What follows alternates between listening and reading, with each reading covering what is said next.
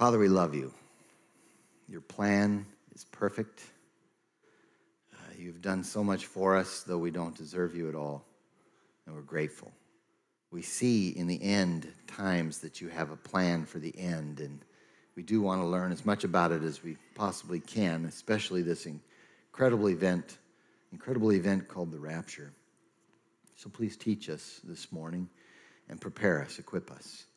We pray in Jesus' name. Amen. Okay, turn to Mark chapter 13. We're going to look at verses 24 through 27. That's page 578 in the Bibles that we give away. So if you don't have a Bible, raise your hand and someone will bring you one. It's our gift to you. And trust me, today you want a Bible, okay? So everybody, we're going to go through so many scriptures. You're going to be wanting to turn, and taking some notes on this, okay? So we're probably reading more scripture today than I think I've ever preached, okay? So it's all pretty much just going to be the scriptures instead of me saying anything, almost. Okay, so we're looking at this passage, and by the way, we're going through the Gospel of Mark verse by verse, but we've been camping out at chapter 13, because chapter 13 describes, it's Jesus, his understanding of what the end times are going to be like. And so we're looking at 4 sermons on this, because there's 4 major sections within this chapter on this. We've already looked at the birth pains that the Bible teaches, how we can know if we're getting close to the end. We've looked at the tribulation, the great tribulation, how bad it's going to be. And today we're going to look at the rapture. Now, before we begin, though, I want us to watch this video clip.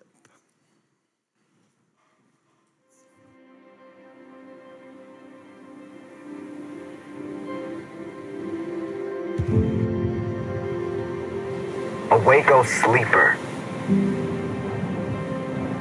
in the valley of bones,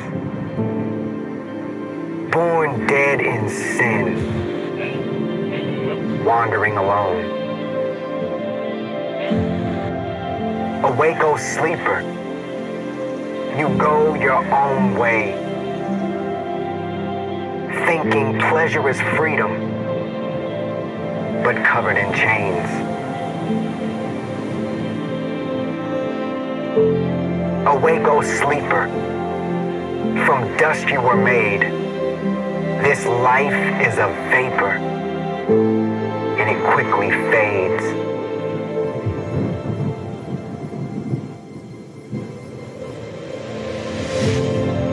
Awake, O sleeper, you try to live right, but darkness prevails, overcomes all your might. Awake, O sleeper, before all is lost. Trust not in yourself, but blood on a cross. Awake, O sleeper, and turn to the one who, love so amazing, surrendered his son. Awake, O sleeper, in the valley of bones, rescued from sin, no longer alone.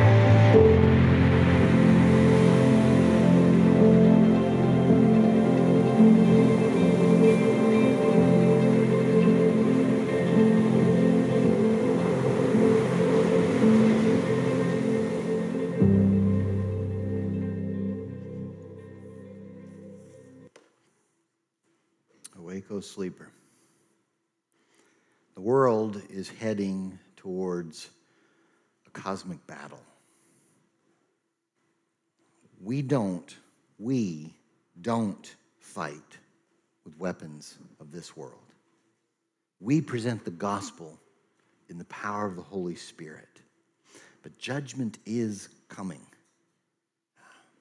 But God will protect his people and ultimately rapture them out as he judges the world. But when? How? What will it be like? Let's look at our passage. Mark chapter 13, verse 24. But in those days, after that tribulation, the sun will be darkened, and the moon will not shed its light. The stars will be falling from the sky, and the powers in the heavens will be shaken. Then they will see the Son of Man coming in clouds with great power and glory. He will send out the angels and gather his elect from the four winds, from the ends of the earth to the ends of heaven. Now here we see cosmic chaos and the rapture. How does it all fit in? Awake, O sleeper, and get ready. First of all, let's look at the cosmic chaos. He describes it with the sun being darkened, the moon shedding its light, the stars falling from the sky, the heavens being shaken. And now this is poetic language and imagery being used, but that doesn't mean serious cosmic chaos isn't coming. There will definitely be a light show going on. That's what we're describing here. That's what we're seeing here. And by the way, this kind of language is found throughout the Bible, especially in the Old Testament. And we see it over and over referring as a sign of judgment. So let's look at one example of that in Zephaniah chapter 1, verses 14 through 18. Here, Zephaniah is speaking of the great day of the Lord at the end of time. He says, the great day of the Lord is near and rapidly approaching. Listen, the day of the Lord, then the warrior's cry is bitter. That day is a day of wrath, a day of trouble and distress, a day of destruction and desolation, a day of darkness and gloom, a day of clouds and total darkness, a day of trumpet blast and battle cry against the fortified cities and against the high corner towers. I will bring distress on mankind, and they will walk like the blind because they have sinned against the Lord. Their blood will be poured out like dust and their flesh like dung. Their silver and their gold will be unable to rescue them on the day of the Lord's wrath. The whole earth will be consumed by the fire of his jealousy, for he will make a complete, yes, a horrifying end of all the inhabitants of the earth dwellers that we've been seeing in the book of Revelation. So we see here that the cosmic chaos of our passage is referring to a sign of judgment. And yet people today are whistling in the dark. They're defunding the police, thinking that if we just close our eyes, everything will be okay. That we can bring utopia by willing it into existence without repentance. It's a fool's errand. God has a different view. Judgment is coming. Wake, O sleeper. But also, when you look at this cosmic chaos language in the Bible, once again, especially in the Old Testament, you see, I believe that it's also a sign of the greatest move of the Holy Spirit ever. You say, how do you see that, Larry? Well, if you look at Joel chapter 2, verses 28 through 32, and you don't need to turn there because Joel chapter 2 is actually quoted in Acts chapter 2. So we might as well just read it once instead of reading it twice. But the context of Joel chapter 2 is the end of the world. And so we see in Acts chapter 2, Peter quotes this passage. Now, let me give you the context of Acts chapter 2. In Acts chapter 2, this is the day of Pentecost. On the day of Pentecost, this is after Jesus has risen from the dead and ascended up to heaven, then he pours out his Spirit upon his initial believers. And in verses 1 through 13, we see this incredible experience where they all start speaking in tongues, the place is shaken, all kinds of crazy stuff happens. And then verses 14 and 15, some people see it, they respond, some of them go, wow, others go, I think they're drunk. Okay, so that's the context of Peter. Now, Peter steps up and he explains. Look at what he says about this Pentecost experience. Verse 16. On the contrary, This is what was spoken through the prophet Joel. Okay, do you see what he's saying? And then he goes on to quote Joel. But notice here, he says, on the contrary, this, what they saw, all of them speaking in tongues, place shaken, all the crazy stuff. He says, this is that. The stuff that Joel predicted in Joel chapter 2, this is that. That's what he's saying. And then he quotes it. Look at, and it will be in the last days, says God, that I will pour out my spirit on all people. Then your sons and your daughters will prophesy. Your young men will see visions, and your old men will dream dreams. I will even pour out my spirit on my servants in those days, both men and women, and they will prophesy. I will display wonders in the heaven above and signs on the earth below, blood and fire and a cloud of smoke. The sun will be turned to darkness and the moon to blood before the great and glorious day of the Lord comes. Then everyone who calls on the name of the Lord will be saved. You see what he's saying here? He's saying that in the last days, now by the way, have we passed the last days yet? Okay. What he's indicating here is, though, that the last days began on the day of Pentecost. Because he says, this is that. So the last days began at the day of Pentecost, and he says these kinds of things are going to happen, culminating in these very last days with the sun turning to darkness and the moon, etc., the stuff we're seeing in our own passage in the Gospel of Mark.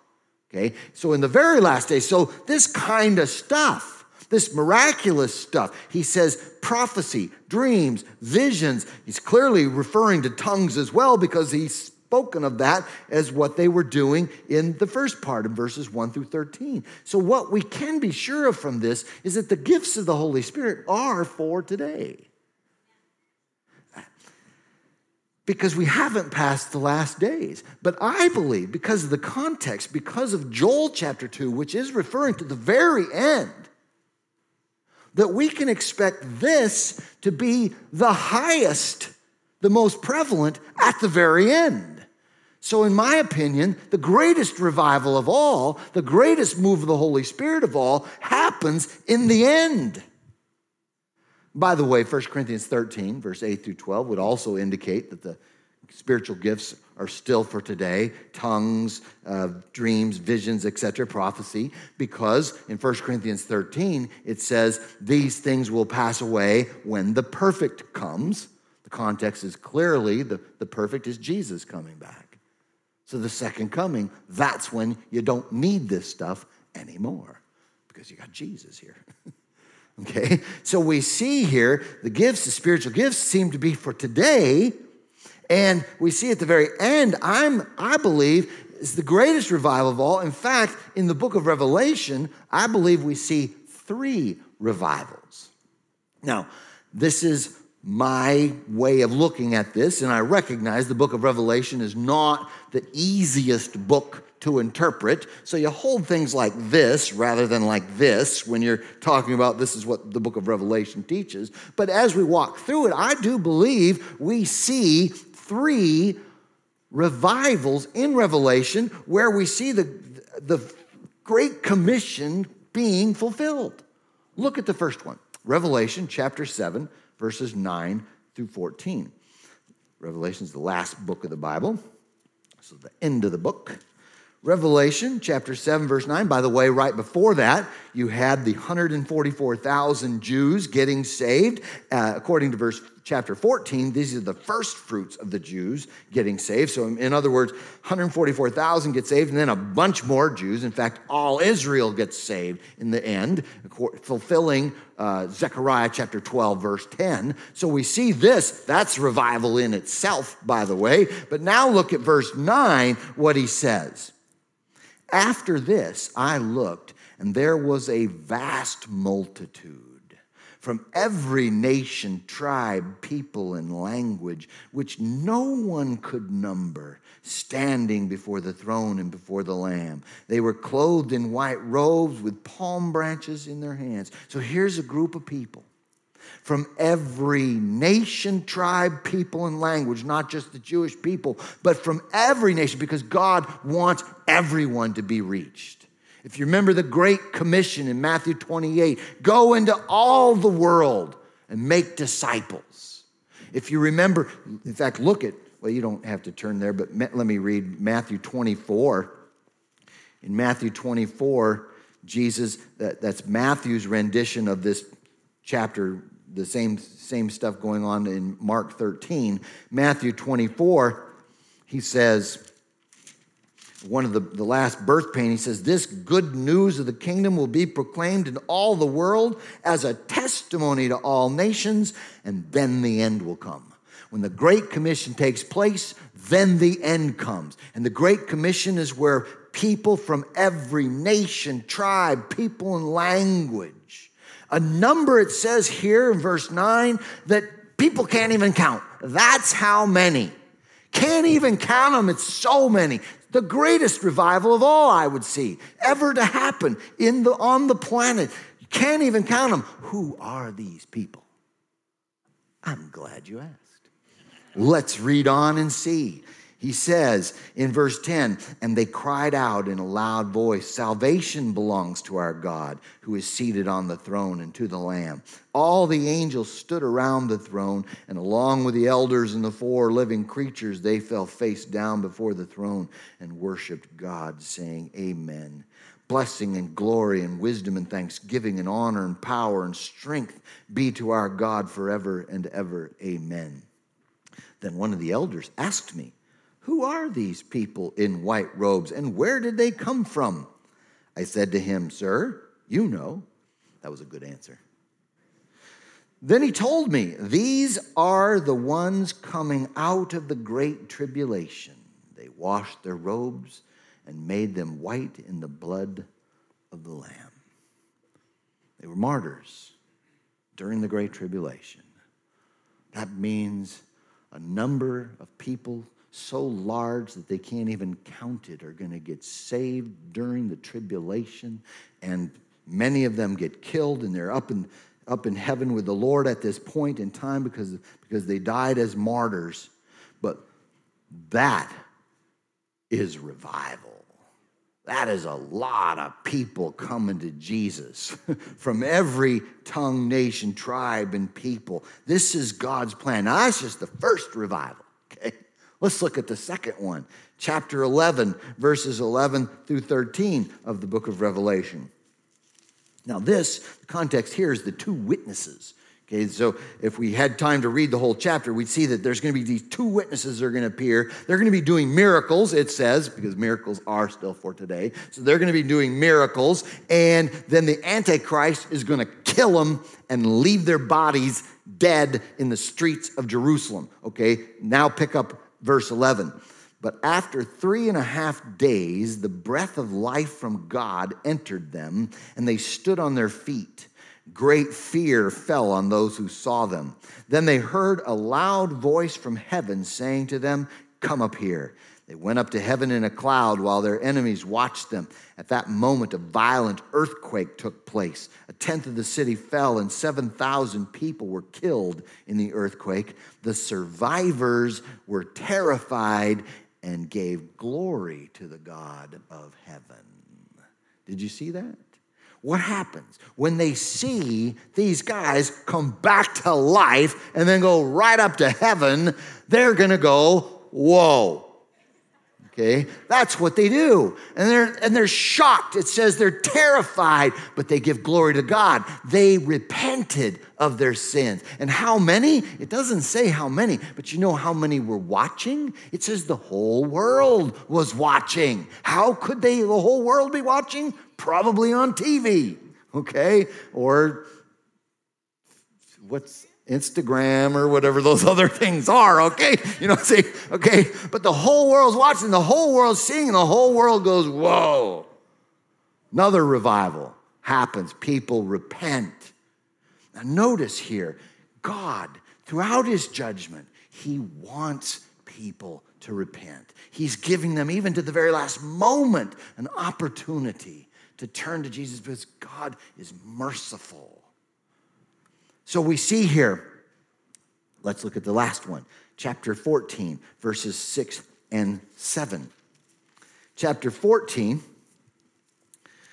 Verse 6, it says, "Then I saw another angel flying high overhead with the eternal gospel to announce to the inhabitants of the earth, to every nation, tribe, language, and people." See that phrase again? This is God's plan, to reach everybody. He spoke with a loud voice, "Fear God and give him glory, because the hour of his judgment has come. Worship the one who made heaven and earth, the sea, and the springs of water." Now, this passage doesn't say a bunch of people get saved, but I think a bunch of people get saved. Because, okay, we've already had the Jews getting saved and going out and telling everybody. We have this great multitude coming to Christ. We have this other event, and now we got an angel proclaiming the gospel. Now, if you're watching all this stuff, bad stuff's happened to y'all. You got the 7 seals and then the 7 trumpets. You're seeing all this stuff take place, and then an angel comes along and pronounces the gospel. Do you think you're going to listen? Okay, at least some are. But look at the gospel he preaches. That's what's interesting. He doesn't say, "Jesus loves you. Say this little prayer and you won't have to go to hell." He does not say that. Look what he says. He says, "Fear God and give him glory, because the hour of his judgment has come. Worship the one who made heaven and earth, the sea, and the springs of water." Now, I'm sure he said more than that for the gospel. It spoke of how Jesus died on the cross for our sins, etc. But he's calling us, he's calling them to repent, isn't he? And so we see these at least perhaps 3 revivals going on in the Great Tribulation.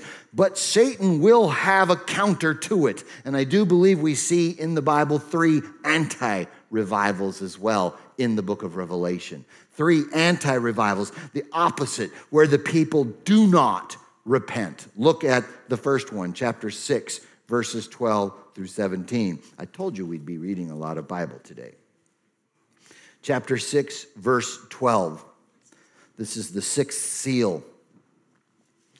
"Then I saw him open the 6th seal. A violent earthquake occurred. The sun turned black like sackcloth made of hair. The entire moon became like blood. The stars of heaven fell on the earth as a fig tree drops its unripe figs when shaken by a high wind." Does this sound like our passage in Mark? It does, doesn't it? "The sky was split apart like a scroll being rolled up, and every mountain and island was moved from its place. Then the kings of the earth, the nobles, the generals, the rich, the powerful, and every slave and free person hid in the caves and among the rocks of the mountains. And they said to the mountains and to the rocks, 'Fall on us and hide us from the face of the one seated on the throne and from the wrath of the Lamb, because the great day of their wrath has come, and who is able to stand?'" Notice they're not repenting. They're actually hiding from God. Isaiah 2 brings this out as well, that this would happen in the end of time. So, no repentance.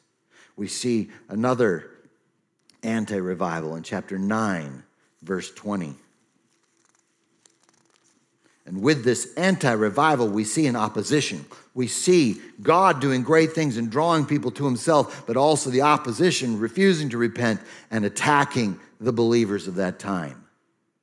But look at chapter 9, verse 20. It says, "The rest of the people who were not killed by these plagues did not repent of the works of their hands, to stop worshiping demons and idols of gold, silver, bronze, stone, and wood, which cannot see, hear, or walk. And they did not repent of their murders, their sorceries, their sexual immorality, or their thefts." The greatest tragedy right now, I believe, is the senseless murders of the innocent babies before they're even born. But God is a God of forgiveness. And there are many people who, after committing those tragic acts, are repenting and placing their faith in Jesus. And places like the Pregnancy Resource Center is helping people overcome that and helping them make the decision beforehand not to follow through with that. But those who refuse to repent, that's what we're seeing here. This is the anti-revival. This is after the 6th trumpet. Remember, the fourth trumpet was a celestial chaos. Now look at this last one, chapter 16, verses 8 through 11. Revelation.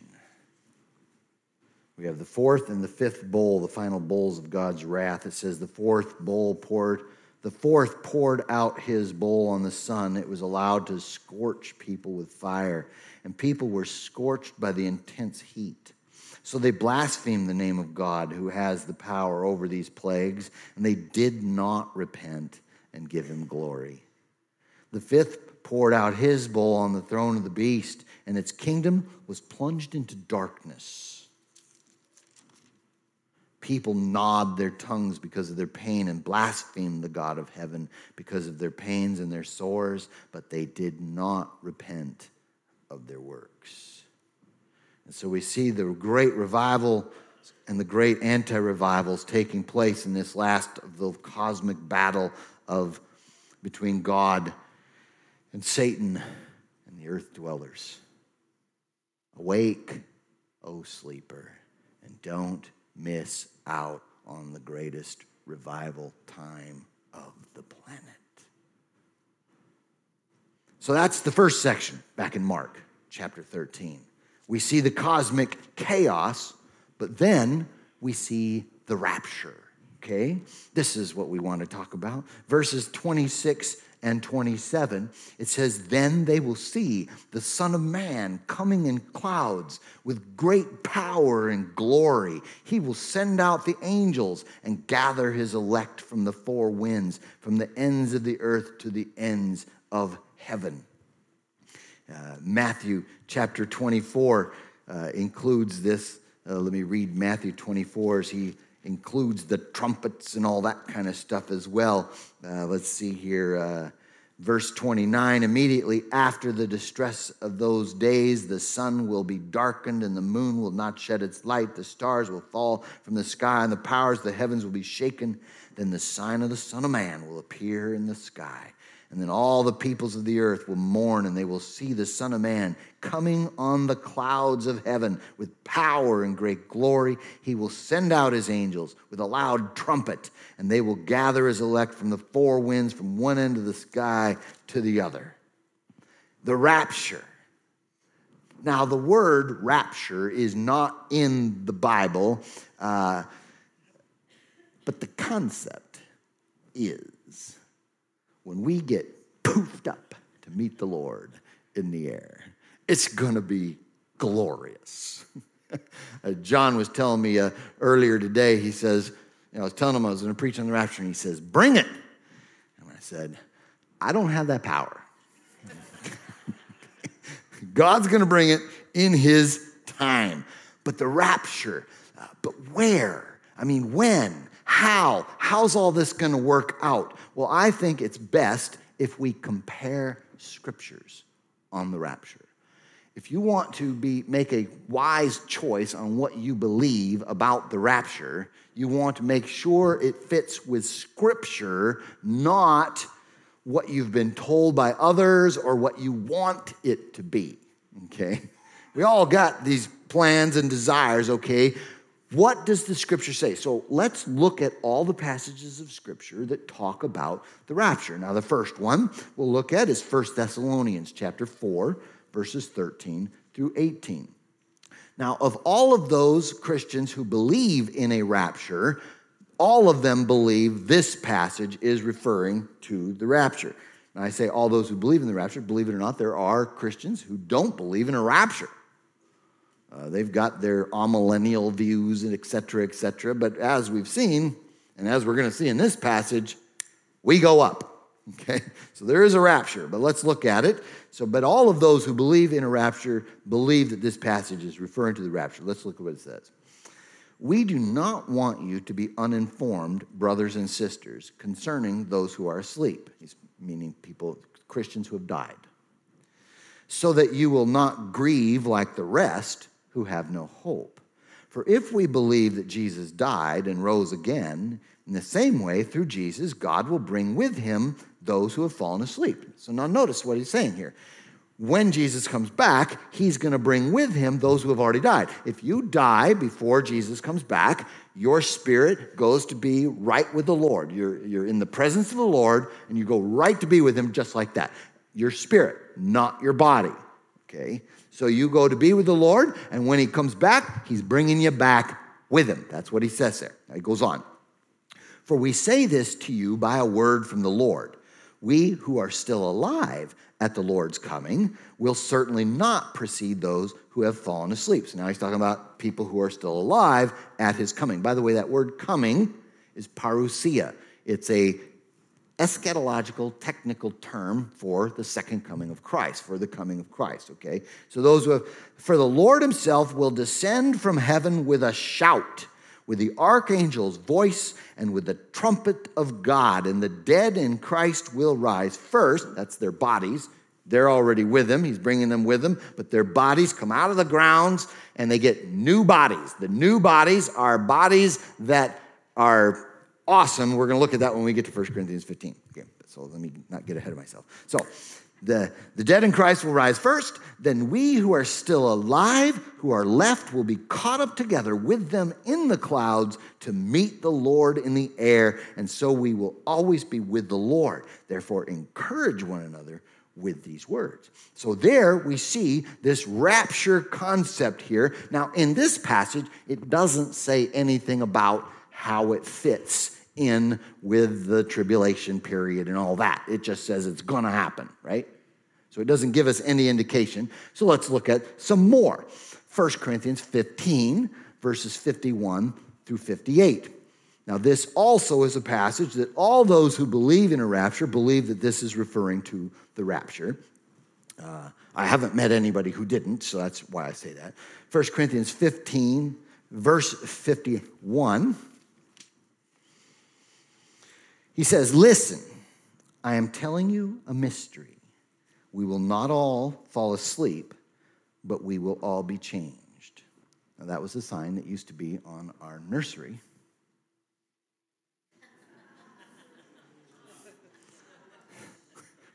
We may not all sleep, but we will all be changed. Okay, anyway. All right. Just kidding. Where was I? I got sidetracked. In a moment, in the twinkling of an eye, at the last trumpet. For the trumpet will sound, and the dead will be raised incorruptible, and we will be changed. For this corruptible body must be clothed with incorruptibility, and this mortal body must be clothed with immortality. We get new bodies that can't be broken. This is awesome, okay? This is going to be glorious. The older you get, the more glorious this becomes, okay? This is wonderful. This is God's promise to us. We get incorruptible, immortal bodies because God's plan is that we live on the planet. We live in the flesh and nature. This is not a bad thing. This is God's original design. And here he says we get new bodies. Now watch. When this corruptible body is clothed with incorruptibility and this mortal body is clothed with immortality, then the saying that is written will take place. Death has been swallowed up in victory. Where, death, is your victory? Where, death, is your sting? The sting of death is sin, and the power of sin is the law. But thanks be to God who gives us the victory through our Lord Jesus Christ. Therefore, my dear brothers and sisters, be steadfast, immovable, always excelling in the Lord's work, because you know that your labor in the Lord is not in vain. 1 Thessalonians 4, he says, in light of this, encourage one another. 1 Corinthians 15, he says, in light of this, work hard for the Lord. Excel in the Lord's work until he comes. Now let's look at 2 Thessalonians chapter 2. We looked at this last week, so I don't want to read the whole passage, but just to remind you of the context, look at 2 Thessalonians chapter 2, verse 1. Now concerning the coming of our Lord, that's parousia, same Greek word, the coming of our Lord Jesus Christ and our being gathered to him, okay, the rapture. His gathering his people to him. So concerning the coming of the Lord and our being gathered to him, he says, don't worry about it.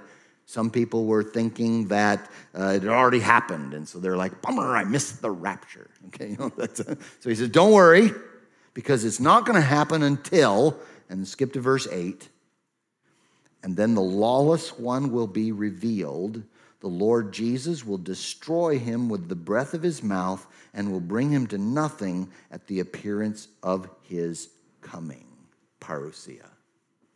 So at his coming, the parousia, he destroys the Antichrist. This is the same person, the lawless one, as the Antichrist or the beast in the book of Revelation. But notice here, concerning the coming of our Lord and our being gathered to him, it doesn't happen until Antichrist is destroyed at Jesus' coming. And so, when we look at these passages of Scripture, we wonder, well, some of them indicate when it happens, others don't. What does the book of Revelation say? Does the book of Revelation record the rapture? And yes, it does. Look at Revelation chapter 14, verse 14. He mentions it in chapter 1, verse 7. Now look at it in chapter 14.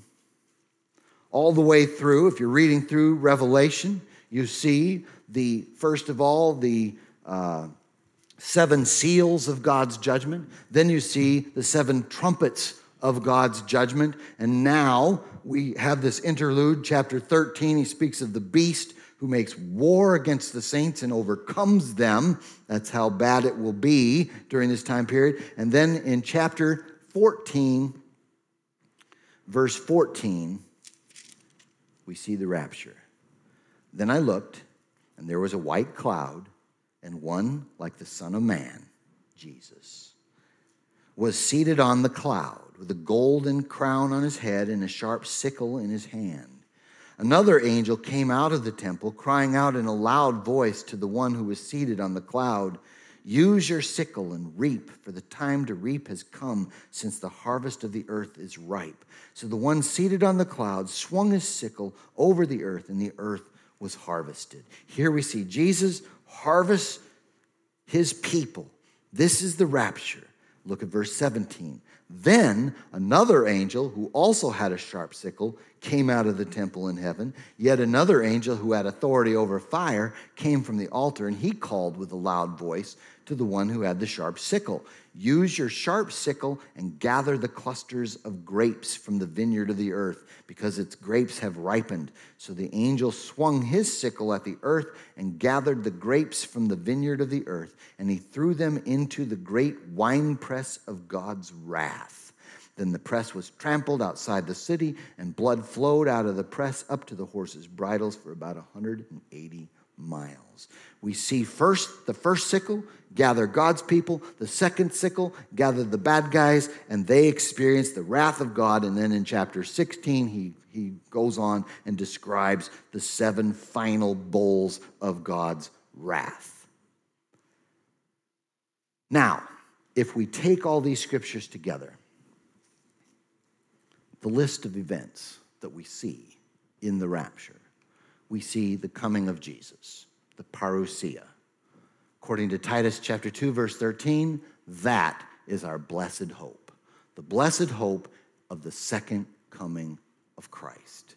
We see the parousia. We see the gathering of the elect, where God gathers them. We get raptured up to meet him in the air. By the way, the ancient Near Eastern practice for when a king was going to come to a particular city, the people would first of all build up the roads to prepare for the king. And then they would go out and meet the king when he was coming in order to bring him back in. And as they went out to meet him, as he's coming back in the city, they would be shouting and singing and dancing. It was very, very much a celebration time. So that was ancient Near Eastern practice. And that's what it seems to appear to be taking place, is that we are raptured to meet him, and then I believe he pours out the final bowls of God's wrath, and then he brings us back down to reign on this earth for the millennium, period.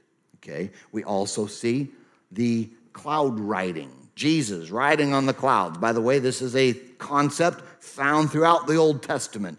The cloud riding, Daniel 7, 13 and 14 speaks of Jesus riding on the clouds. Nahum chapter 1, 2 through 6 speaks of God riding in the clouds. So we have the cloud riding, we have the trumpets. Trumpets were used in the ancient times for both celebration and judgment, and I believe it's both going on here. We see 7 trumpets in the book of Revelation. And right after the 7th trumpet, we saw the rapture. So, and then according to 1 Corinthians 15, it says at the last trumpet. So how many trumpets come after the last trumpet? It sounds like a silly question, but if it's a pre-tribulation rapture, you have to say 7 more. You have to say that.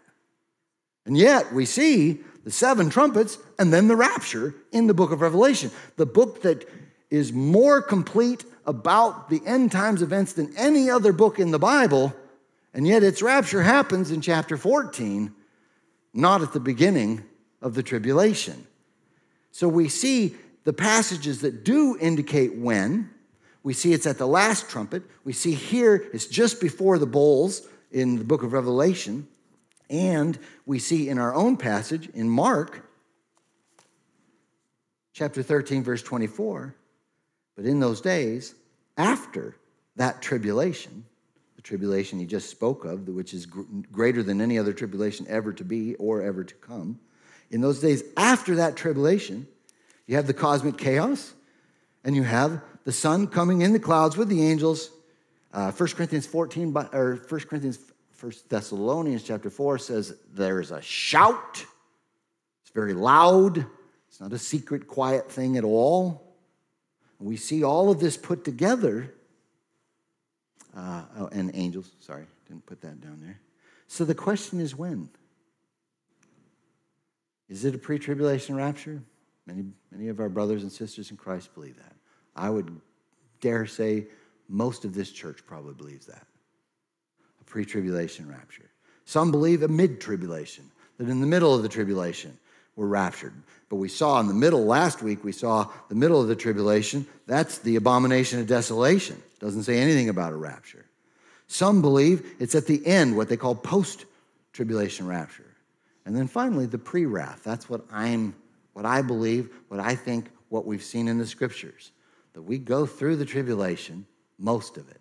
At the very end, before those 7 last bowls, which probably only take about a day, if you read them, we rapture up, pours out the bowls, then brings us back down. Now, I want you to ask yourself, because Christians, good, solid, Bible-believing Christians disagree on this subject. And so it's okay for us to agree, to disagree agreeably. But do you hold to your position because you don't want to go through the hard times or because you're convinced by Scripture? That's the question we want to ask. I would wholeheartedly endorse what the late Walter Martin used to say, pray for pre, but prepare for post. I hope I'm wrong. In fact, my friends who believe in a pre-tribulation rapture, they tell me, Larry, you can go through the tribulation if you want. I actually do want to. If it's the way I've described it, if it's the greatest revival of all time, I want to be a part of that. Yeah, you know what? God never promised us that we were going to have this cushy, easy life. He said it's going to be hard, and then you're going to die. Right? And then it's awesome. Okay? That's his promise. So if we have to go through tribulation, even martyrdom, but we get to see miracles, we get to see revival, we get to see the greatest revival of all, I'm signing up for that, okay? But, I could be wrong. But I do believe this. Those who only preach a pre-tribulation rapture could be in for a rude awakening. And I don't tickle your ears. Never been accused of that. I preach the word. Judgment's coming. And I want to prepare you as best I can. And so, but I do want you to know this promise. We will not experience God's wrath. That is everywhere in Scripture. We see that in Romans 5:9. We see that in John 5:24. We see that in 1 Thessalonians 1:10. We see that in 1 Thessalonians 5:9. We will not experience the wrath of God. It very well could be like times past with Noah and the ark. The whole world experienced the wrath of God. Noah was protected in the ark. He wasn't taken out of the world. Same with the Israelites and the plagues, the 10 plagues. They lived in the land of Goshen. The land of Goshen didn't experience the wrath. In fact, even in the 9th plague of darkness, it wasn't dark in Goshen. So in the midst of it, they didn't experience God's wrath. He will protect us through the storm. But that doesn't mean we won't be hurt. We need a theology of suffering as well as a theology of glory. God doesn't promise us that he's going to heal everybody, but he does some. We had 2 people. Last Sunday, remember I had that word for the hearing? 2 different people came up to me after the service. They said, during the service, my ear was piercing in pain, and when you prayed, it went away. I'm like, wow, that's cool. Now, we can't do that, though. That's entirely up to God if he wants to. We invite him, and he does it when he wants to. But we need to be, so a theology of glory, yes, God does great, incredible things, but a theology of suffering, we all will suffer very much in this life. And in history, the saints have been at their best when they helped people suffer well in his strength. We want to be a part of that. Awake, O sleeper. Tough times are coming, but so is God. Bow to his majesty now. See him in all his glory. He is the majestic one. He is the awesome one. He is the cloud rider coming for his own and coming to judge. He ain't putting on a Ritz. Our God is an awesome God. Let's pray.